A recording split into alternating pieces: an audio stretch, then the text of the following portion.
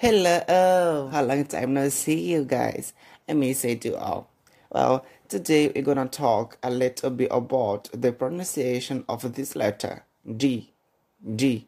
This letter has exactly the same pronunciation in Portuguese, like this, G, G, G. Listen to these examples. Go, gift, garden, game.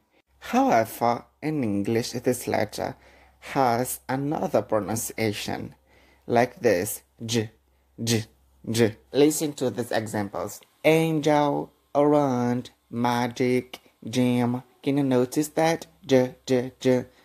Okay, in English, this letter, oh gosh, I forgot. This letter D, I'm so slowly today, have two pronunciations, G, G, and D, D, D. And now you know this, okay? See you someday.